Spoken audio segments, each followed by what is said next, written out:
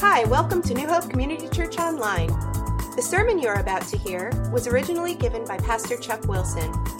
New Hope Community Church, to know, to live, and to share Jesus Christ. We can see some of ourselves in each of the apostles that we're going to look at today. There's a little bit of each of them in us that we can relate to and learn something from, because these guys were very unlikely draft picks, very unusual draft picks, and I think we'll find this very encouraging for our own lives, okay? Let me pray first. Father, we thank you for the worship time. We thank you for bringing us all here today. We pray for your mercy and grace, because we know that we're here for a reason, that you want to speak to us through your word now. And pray that you would do that. Pray that in Jesus' name. Amen. Okay, so let's read the passage here. Mark 3, starting with verse 13. And it says, Jesus went up on a mountainside and called to him those he wanted, and they came to him. He appointed 12, designating them apostles, that they might be with him, and that he might send them out to preach and to have authority to drive out demons. These are the 12 he appointed: Simon, to whom he gave the name Peter; James, son of Zebedee, and his brother John. To them he gave the name Boanerges, which means sons of thunder; Andrew, Philip, Bartholomew, Matthew, Thomas, James, son of Alphaeus, Thaddeus, Simon the Zealot, and Judas Iscariot, who betrayed him. So we have this whole list of disciples. Now, it's interesting that Mark left out, there's parallel passages, and each one brings out a different aspect, but I just want to look real quick over at Luke chapter 6, verse 12, because Luke brought out something that Mark didn't mention, but I think it's worth looking at, and that is that verse, I think it's up behind me, yeah. One of those days, Jesus went out to a mountainside to pray and spent the night praying to God. Then he goes out and picks his 12 apostles. So Jesus spent that whole night, before making a big decision, he spent the whole night in prayer. And I think that's a great reminder to us that before we make any big decisions, we have to wait on him, we have to pray, we have to wait for his leading, we have to wait till we have his peace before we take that job, before we marry that person, before we date that person, before we go to this school or go into a certain ministry. I know when we were waiting for a youth pastor since spring, and I was really praying. A lot of you were praying, and I was even praying specifically for Dave. Remember last week he said he was the only one who didn't know he was being prayed for? I was like, God, please, Dave, I really think you brought Dave back from the Dominican Republic to be our youth pastor. But he was the last one to find out. But there's a lot of prayer in that, a lot of people praying. And that's so important that we really pray and know what God wants us to do and have peace about it before we really do anything, really, right? But especially big decisions like picking 12 apostles. So back to Mark chapter 3. Where we look at the list here, and we see that from Jesus, all of his disciples, he had a big crowd of people following him. He had the mob, but then he had disciples, people that were really following him. That's what disciples means, followers. From his disciples, he picks 12 apostles. Disciple means someone who follows. Apostle means to send out, the sent out ones. So from his followers, he picked 12 to send out, okay?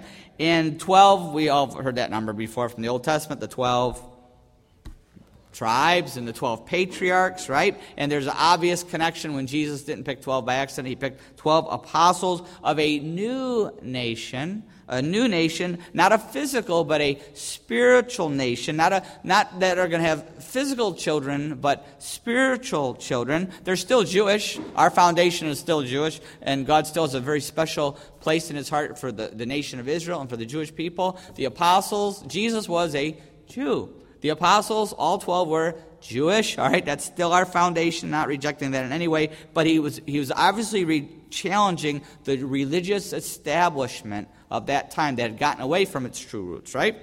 So he gives 12 apostles amazing authority, amazing power. We talked about that the last couple of weeks. These guys must have been pretty special guys, right? To give the kind of authority he gave them and gifts, and they could heal and cast out demons and do all these wild things. They must have been pretty special, right?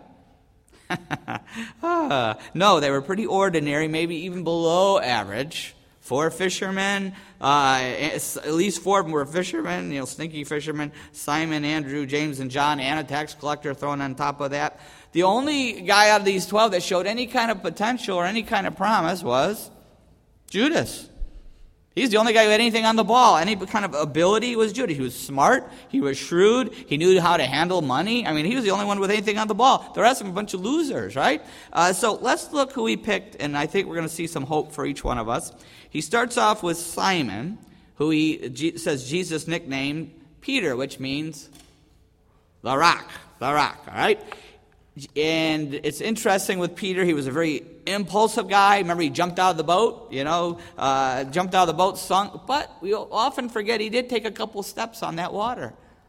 Jesus, besides Jesus, who walked on the water, Simon is the only human to ever actually walk on water, just like Jesus. But he didn't go quite as far, right? But he had that impulsiveness. He also had a very big mouth, all right? We all know about that. Even if everybody else falls away, Jesus, I'm going to stick with you. You don't have to worry about me. Right? He had that big mouth, but God did use that big mouth to confess, you are the Christ, the Son of the living God. So there's 2 sides, right? And isn't that usually the case? Our greatest strength is our greatest weakness. Peter's greatest strength was his confession and how he used Peter to preach, and yet he was always sticking his foot in his mouth and causing all kinds of trouble. Even the book of Acts, he caused all kinds of things. It's our greatest strength is our greatest weakness. There's a flip side to both, isn't it? If we're a kind of person who perseveres and sticks with something, that's great. But the negative side is our stubbornness. Right? And you can look at think of your greatest strength in your life, your character that's what you're known for as being something really good. Odds are, if you flip that over, that's also where your greatest weakness is. And where we do the most damage is where we do the most good with. Every one of us has that flip side on that. And when we're in the Spirit, well, I'll use Peter. In the Spirit, his mouth did tremendous things, but when he was in the flesh, his mouth caused a lot of trouble. When we're in the Spirit and we're in a good spiritual place, we are accomplishing good things. God can accomplish good things through our strength, but we're in the wrong place, we can do a lot of damage with it. So, Peter, James and John, the sons of thunder, right? They're like the race car drivers. They were sons of thunder. These are the same 2, James and John, who wanted to fry the Samaritans. You remember the story about the Samaritans? They didn't accept James and John and the teaching that they were doing, and so they got all ticked off, and they said, Jesus, send down fire from heaven and fry them, hit them with lightning, really roast them, And all you're saying, wow, those guys aren't mean, but how many of us, if we had the power, and they did, Jesus had the power, wouldn't you maybe use the same power at times? You're driving your car and somebody cuts you off, and what's your first reaction? Oh, I wish I could, just flatten their tire. Just flatten their tire. We get ticked off when someone wrongs us, right? We would be tempted to do the same thing, right? And so these guys are very aggressive. They came about it honestly because their mother, remember, mom was was so competitive. Ask Jesus to put you number 1. You guys should be number 1 and number 2 on the team. You guys should be on the starting lineup, And they were pushing. So that's where they got this whole thing from, this whole Sons of Thunder, mom, apple never falls far from the tree. And yet, John came to be known as the apostle of love. The same guy who wanted to fry the Samaritans ends up the apostle of love. Something changed him. And something changed all of them, as we'll see a little bit later on. Andrew. Andrew is Peter's brother. And what is Andrew known for? He brought... What's that? Andrew brought Peter to Jesus. Andrew was the one who invited Peter, his brother, to Jesus. Now, he probably did because he was so sick of Peter and was hoping this new teacher could change the guy. Possibly. Who knows? You live with Peter. He's a strong guy. But he was very good at bringing people to Jesus. He was the one who brought the little boy with the 2 loaves and the 5 fishes to Jesus. He was that kind of guy, an inviting kind of a person. Then we have Philip on our list here. Philip. That's Philip spelled with 1 L. He was a detail-orientated guy. If you've read through the Gospels, you see he was all about details, and he was a realist. He was a realist. He kept Jesus grounded. Whenever Jesus' spiritual ideas got a little too far out there, he kept Jesus grounded. He had to bring Jesus back to reality on a regular basis. For instance, when Jesus said, let's feed this mob, 5,000 people, time to feed them, Philip knew his job. He said, we don't have enough money to feed these people. Send them home. Jesus, come on. This can't be done. That was his job, to make sure Jesus didn't get too far out there with spiritual ideas. And that was his job all throughout you see that throughout the scripture. And whenever there was a vote, like an elder meeting vote, the apostle vote, he always voted with Judas. He and Judas voted together. Judas, because they voted together on the money matters, because Judas didn't want to spend any money because he was stealing it. Remember the story? Judas stealing the money out of the purse. And Philip voted with him because he knew we didn't have enough money. So they kind of voted together. We don't have enough money. We don't have enough money. They were always voting against whatever Jesus wanted to spend money on. Okay? So that's how they kind of worked together. One for the reason, one good, one bad. Matthew. We had at least one Matthew here that mentioned that. Remember Matthew? We looked at him back in Mark chapter 2, 13 to 17. If you weren't here for that, get the CD tape. It's just a really moving story because Matthew's original name is Levi, right? He was Levi the tax collector. That's not a good thing. He was a thief. He was a lowlife. He was a scum of society. And yet, what a touching story. Jesus calls him and renames him Matthew, the gift from God. Make sure you listen to that. It's really encouraging for all of us.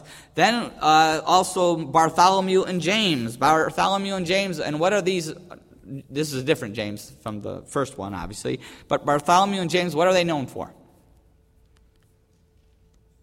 Nothing. Mark doesn't mention them again. In fact, Mark doesn't mention 6 out of the 12 apostles again. They're on a list, and then they just disappear. They're known for nothing. But we do know this about them, that they were martyred.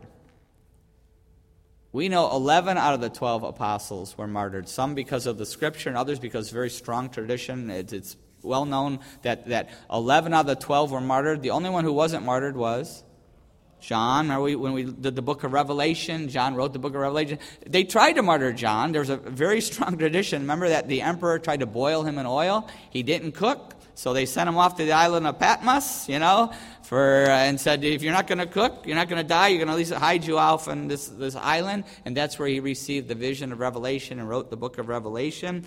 But these 11 out of the 12 were martyred. We know that God worked powerfully in their lives, even though we don't know much more about them after this.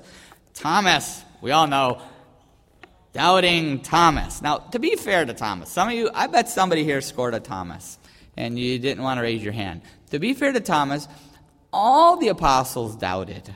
He wasn't the only one who doubted. They all did. Remember, they were all hiding in the room, and the door knocks, and they wouldn't open the door. They were all hiding. They all doubted. He wasn't the only one. He just didn't happen to be there with the other doubters. So he kind of stuck out like a sore thumb later on. But the same one who is known as Doubting Thomas also had a very brave faith. Remember when Jesus said, we're going to Jerusalem? And they all knew what that meant. They were waiting to kill him in Jerusalem. Thomas was one who said, well, okay, if Jesus is going to go get killed, let's go get killed with him. Let's all go die. He was the one he did have a brave side too, because Thomas means twin. The word means twin. Some think he had a twin. We're not sure about that, but we do know that he had twin personalities. He had doubt and faith closely linked, and doubt and faith are very closely linked in the Bible. Doubt gives birth to faith. If you have doubts, you're in good company. Doubts give birth. Doubts is what forces us to wrestle with our faith. And that's how God grows our faith, is through doubts. If you have doubts, don't fight them. Wrestle with them. Look into the Bible. Study and search, because that's what grows our faith. Doubts grows our faith. It's a good thing. It's a gift that we have. So don't ever be afraid of doubt. That's a good thing. We'll talk more about that if you ever want to. Thaddeus. Thaddeus is the one who said, aren't you going to show yourself to the world and not just us, Jesus? What was he really saying? Well, My parents think I need to get a real job, Jesus. I shouldn't be following you around everywhere, They don't know what a great guy, and all my friends think I'm crazy, But if you'll just go on TV and do these miracles that you're doing for us and show the power, do the transfiguration on TV, do all that on TV, then everybody will know I'm a pretty important guy. Right? Come on, Jesus, you got to do it. You got to be a little more, you got to do things a little, hire the right PR guy and do this a little bit better. So that's Thaddeus. Simon the Zealot. Josephus, the historian Josephus, we've talked about him before, referred to the Zealots as dagger men. Dagger men. That's why I said be careful if you're on Nina. All right, because be careful. They're dagger men. They were the terrorists of the day. He was a terrorist. And they were trying to overthrow Rome, just like terrorists do. They're trying to overthrow something. And as you know, I was highest on Simon the Zealot. It must be all the swords and daggers if you ever been to my house. It's Gunner's fault. Gunner's given me lots of swords and daggers, but I do take them. But that must be my sword collection and my dagger collection. That's how I scored high. I don't know. Anyway, Judas Iscariot. Judas is the Greek form of Judah, okay? And he was the treasurer, and he was also the traitor, as we found out. But you know what? Judas didn't start out as a traitor. He initially followed Jesus sincerely. Did you know that? So if you scored high Judas, that's okay. You just scored at his personality. Doesn't mean you're going to be a traitor. But what happened is he first followed Jesus and liked Jesus, but he didn't like, over time, Jesus kept losing followers and money. Everywhere he went, he lost people. Jesus kept thinning the crowd down. He kept losing followers and money. And he didn't like that. Kind of sounds familiar, doesn't it? You ever been in a church where people are like out in the parking lot, these parking lot board meetings? We don't have as many people as we used to have. And we're behind on the giving. Maybe it's time to get rid of that pastor. Anybody ever hear anything like that? Well, we're all in good company, aren't we? Because I think we've all felt that way, haven't we? We've doubted leadership and doubted what God is doing, and that was Judas Iscariot. So, Jesus takes these 12 unlikely draft picks for his team, really dumb draft picks, and he turns the world upside down, which means that he can use us, each one of us, to turn our town upside down, our school, our college upside down, our neighborhood, our sports team, wherever God has us, he can use us to turn it upside down no matter what we're like. Which one of these guys are you most like? Maybe you didn't get the test, but you're thinking, I could relate to this one. Which one are we most like? Once again, I think there's a little bit of each apostle in all of us, isn't there? I could see Peter's impulsiveness at times. I could see Thomas's doubts. I could even see Judas a lot of times in my life. You know, Judas, we want God to do things our way. And if he doesn't, we mutiny. That's what Judas did. He followed Jesus, but Jesus didn't do it the way he thought he should, so he mutinied. That's what happened. Do we ever do that? We don't like the way God is working things out in our life, and so we take things into our own hands and have a little mutiny there. Every one of the apostles had their weaknesses, and we all have our major weaknesses, don't we? Every one of us is vulnerable in some area of our life. Every one of us. And if you don't think you are, then you're really vulnerable because you're in bad shape, because you can't even see it. Ask your spouse or, parents.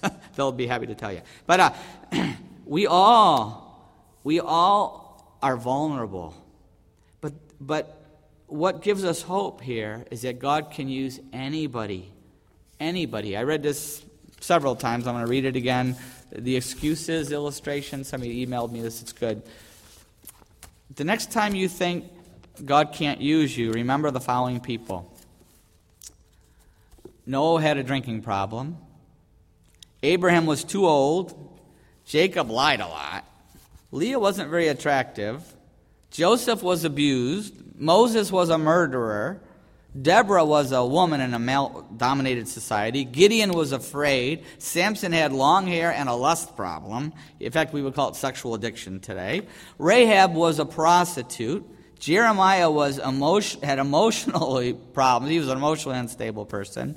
David pretended to be insane, had an affair, ran off, was all kinds of family dissensions, had a very rebellious son. Elijah was suicidal. Isaiah preached naked. Yeah, it's true. Read it, Isaiah. Jonah ran away from God. Naomi was a poor widow. Job was bankrupt. John the Baptist ate bugs. Peter was impulsive and hot-tempered. The disciples fell asleep every time they started praying. Martha was a worrywart. Mary Magdalene was demon-possessed. The Samaritan woman was divorced many, many times. Zacchaeus was too small. Timothy had a stomach ulcer, and he was way too young. And Lazarus was dead. But God used him. And if God can use these people, even a dead guy, He can use us. No matter what our weaknesses are, no matter what our vulnerabilities are, He can use us. In fact, in Hebrews 11, and this is really powerful, in Hebrews 11, he's talking about the hall of faith and all the great people of faith that God used powerfully. And just going through this list, I was like, how did they get in there? Let's start with verse 32. And what more shall I say? I do not have time to tell about Gideon. Wait, Gideon? Didn't he have all those doubts and he had to have the fleece get wet and dry? Who is he doing here in the hall of faith? Barak was afraid to go fight. God had to send a woman to help him, right? Samson, sexual addictions. Jephthah sacrificed his daughter because he made a rash vow. He had to actually sacrifice his own daughter. Didn't have to, but he did. David, what a problem that guy had, right? Murder, adultery, kids trying to kill him, crazy. Samuel and the prophets who through faith conquered kingdoms, administered justice, and gained what was promised, who shut the mouths of lions. We know who that is, Daniel. Quenched the fury of the flames, Shadrach, Meshach, and Abednego, and escaped the edge of the sword. All these guys. Can you believe they're on that list? But then it says, whose weakness was turned to strength, and who became powerful in battle and routed foreign armies. Whose weakness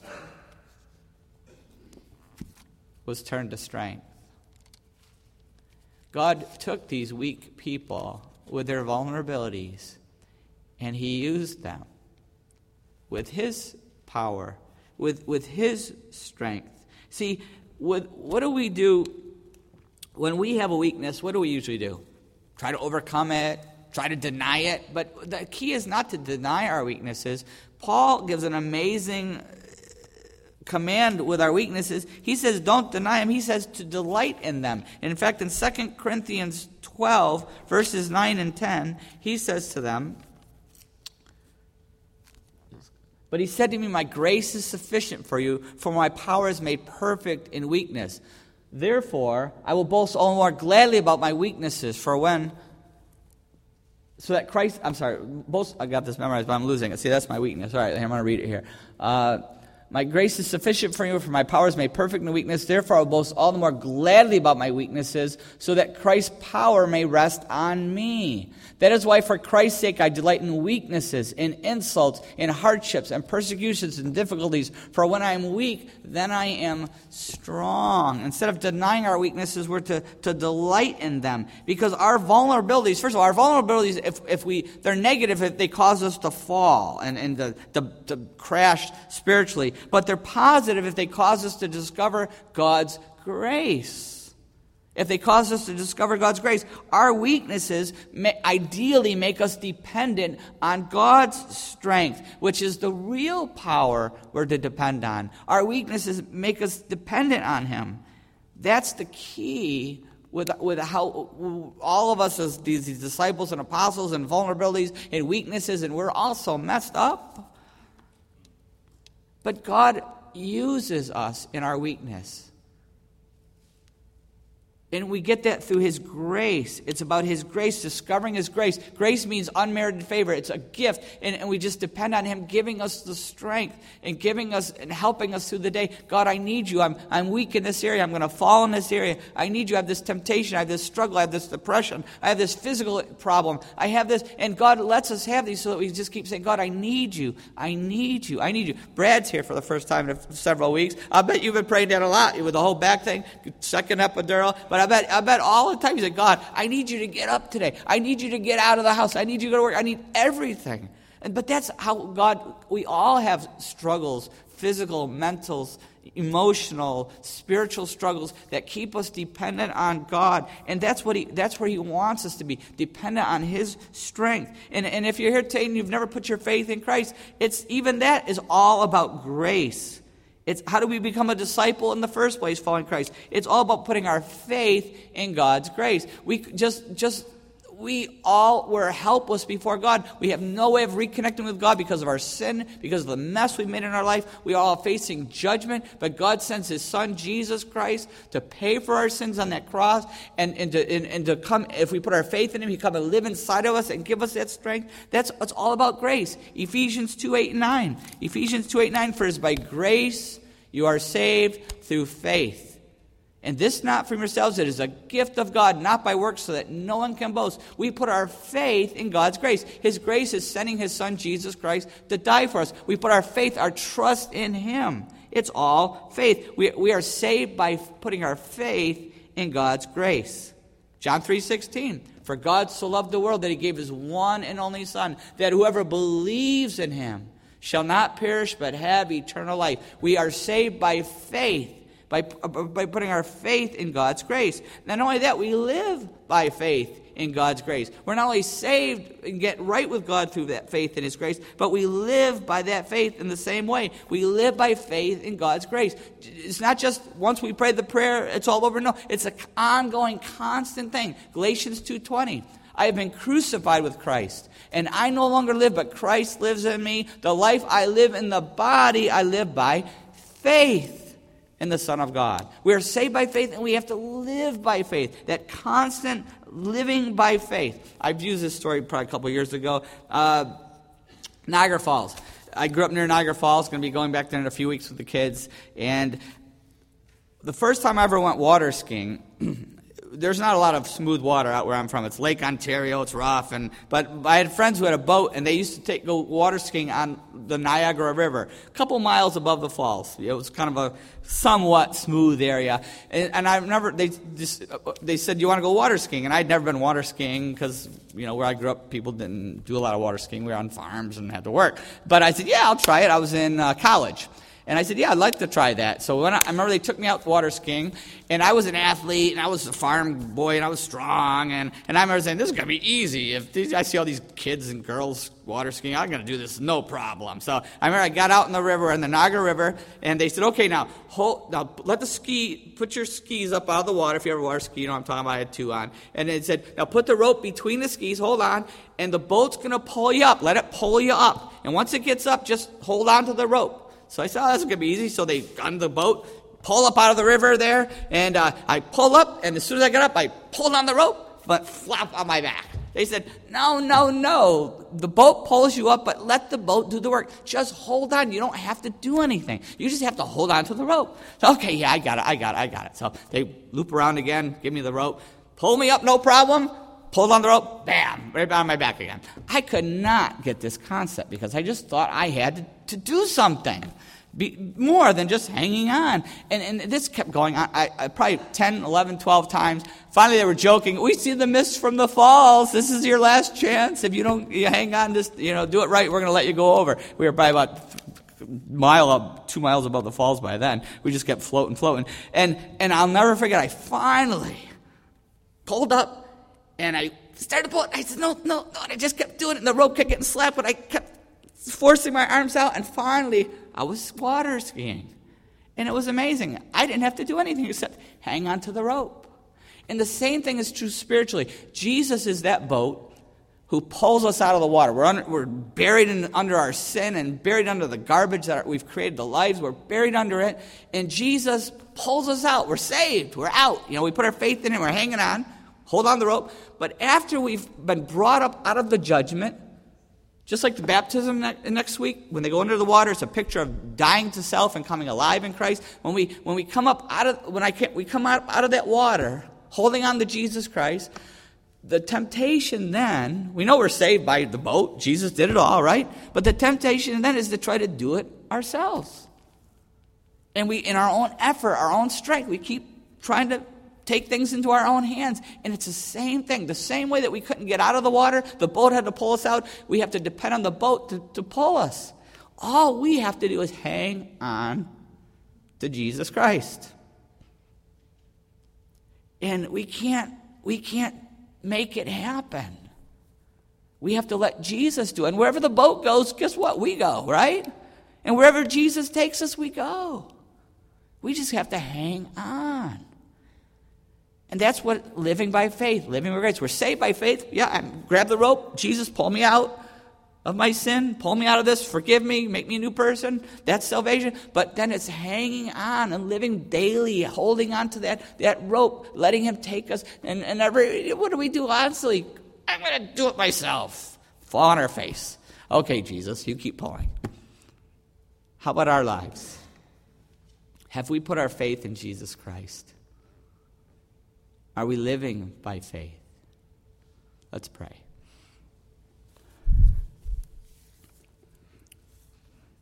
Maybe you're here this morning and you're still buried under that water of sin and judgment, and you've never put your faith in Jesus Christ. You've never taken a hold of Jesus and said, pull me out of my sin, pull me out of the mess I've made, pull me out of the judgment I'm under, pull me out of the garbage I've been living in. I want to put my faith in you, Jesus. You've never taken that step, but this morning, God is speaking to your heart, and this could be the morning that you take that step. You pray the prayer of faith, right where you're sitting, just between you and God. Just say, God, I believe Jesus, your Son, came to die for me on that cross. And I put my faith in Him. I take a hold of that rope and ask Jesus to pull me out of my sin, which I don't want anymore, of the garbage in my life, of the judgment I'm under. I ask Jesus to pull me out. I put my faith in Him. I give my life to Jesus. Wherever He pulls me, I'm going. I put my faith in Jesus. I give my life to Him. If you prayed that prayer of faith, I want to encourage you to let somebody know. Maybe you came with somebody. Maybe you have a friend here. Or let me know. Tell me on the way out. Email me. My number's in the bulletin there. To call. Fill out the card. Stick it in the box on the way out. Let me know somehow so that I can be excited for you and pray for you and encourage you. For those of us who have already put our faith in Christ, we know we've taken a hold of that rope. We know Jesus pulled us out. We know that we're forgiven and we have a new life, but maybe here today you relate more to falling on your face than gliding across the water. Maybe we realize that we were saved by faith, but now we're trying to live by our own effort. And God is speaking to us about an area of our life where we need to live by faith in God's grace. Maybe there's an area of our life that we're very vulnerable. Maybe we need to share that with somebody. But more than anything, we need to say, God, I need you in this area of my life. I'm vulnerable. I'm weak. I need you every day, every hour, every minute, every second. Because of this weakness that I have, I need you. Every time I fall on my face, it's a reminder, God, I need you. Every time we struggle, it's a reminder, God, I need you. I need you to be a good husband or wife. I need you to be a good parent. I need you to live out Christ in front of people. I need you to do the job you've called me to do, or study the way you want me to, or whatever in our life, whatever God is calling us to. We need him. Father, only you know how weak we really are. Only you know how vulnerable each one of us is and what our special vulnerability is. Lord, I pray that each one of us in our weakness would learn your strength and your power in a special way this week, today. Lord, I pray you would help each of us to hang on tight to Jesus wherever he leads, however he leads, wherever he leads, Lord. Help us to hang on to Jesus. We pray for your mercy and grace to fall on us in a special way. In Jesus' name, amen.